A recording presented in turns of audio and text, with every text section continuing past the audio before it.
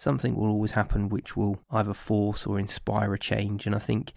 what we need to do is try and understand that it's a brilliant opportunity for us to make the best of our situation. Are you searching for your ideal career, fed up of your daily grind, or simply want to hear some inspiring stories? Then you've come to the right place, because it's time to do a job you love. It's time to get work savvy. Welcome to another episode of the Get Work Savvy podcast, the show that aims to provide you with tips, tricks and ideas to help you find or create a way to get paid for what it is that you're passionate about. If you didn't listen to last week's episode from Koz, I highly recommend going and checking that out because he's got such a wonderful story about how he found himself becoming unbeaten in art battles, but also building a career out of what it is that he loves doing. And something that really struck a chord with me, and we talked about it at the end of last week's episode, was how Koz overcome different hurdles that were put in front of him. He wasn't the most academic, but he had a skill set and a love for what it is that he wanted to do.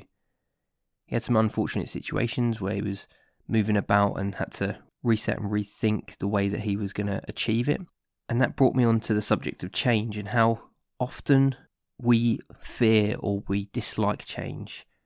Because let's face it, we all like our comfort zones, and especially at the moment when we're dealing with the uncertainty of the pandemic and lockdowns and things like this, where change is being forced upon us, it makes us all feel a bit more uneasy and uncomfortable. But remember that things must and always do change, because if they didn't, we'd still be in caves and hiding from dinosaurs and things like this. Now, especially if you're in a position at the moment where you're not necessarily enjoying what it is that you do for work, or perhaps you've been given that opportunity where unfortunately you're needing to find a different path. And notice how I say the word opportunity. Sometimes change is forced upon us. And if you think of any situations where you've been furloughed perhaps, or even having lost your job because the business you worked for or your business no longer exists,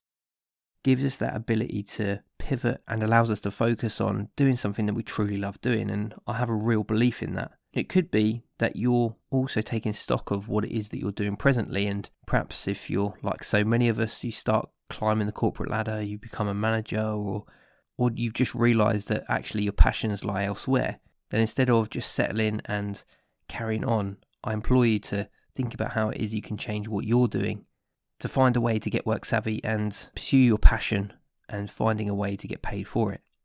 Now, it's not necessarily going to be easy, and I'm not suggesting that things can change overnight. There's no such thing as a golden ticket, as you've heard from so many people in the previous episodes. Often these things do take hard work and persistence, but if you're willing to put in the effort, then it's something you can certainly achieve. Remember that your brain is trained to tell you that there's risk involved and perhaps you shouldn't follow a certain path, because ultimately it's trying to protect you. It's that fight or flight programming that we've all got. But what I would suggest is trying to climb that mountain one step at a time, breaking that larger goal into more manageable chunks that we talked about a couple of episodes ago, and doing those small things to help build your confidence,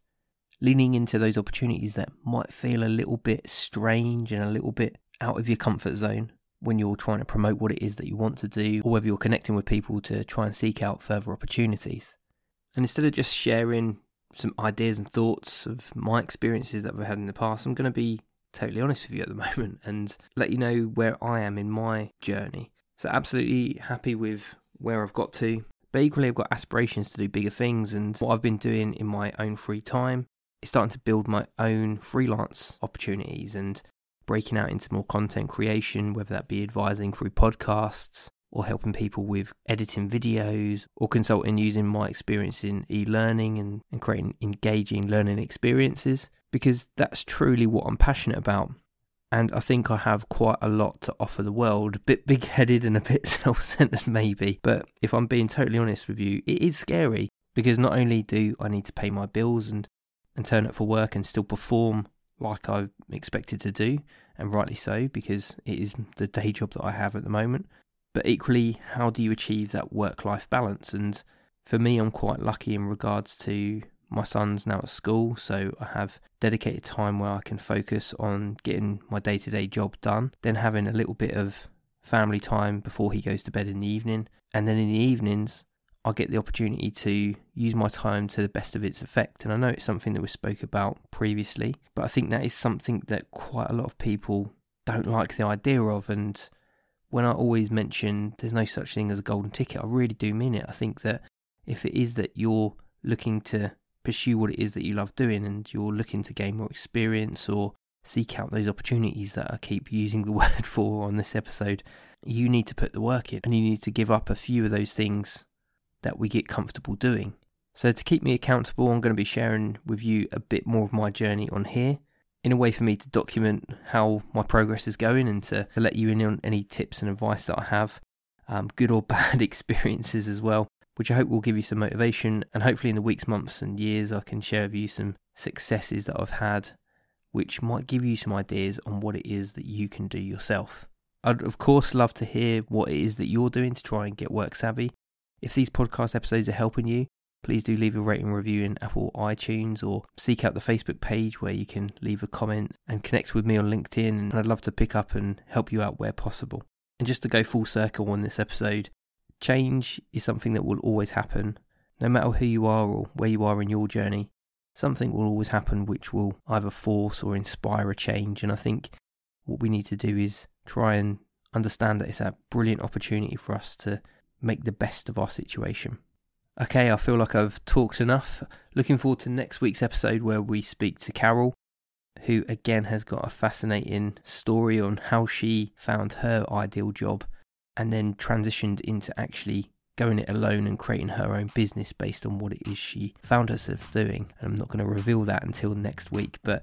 until then, take care, stay safe, and find a way to get work savvy.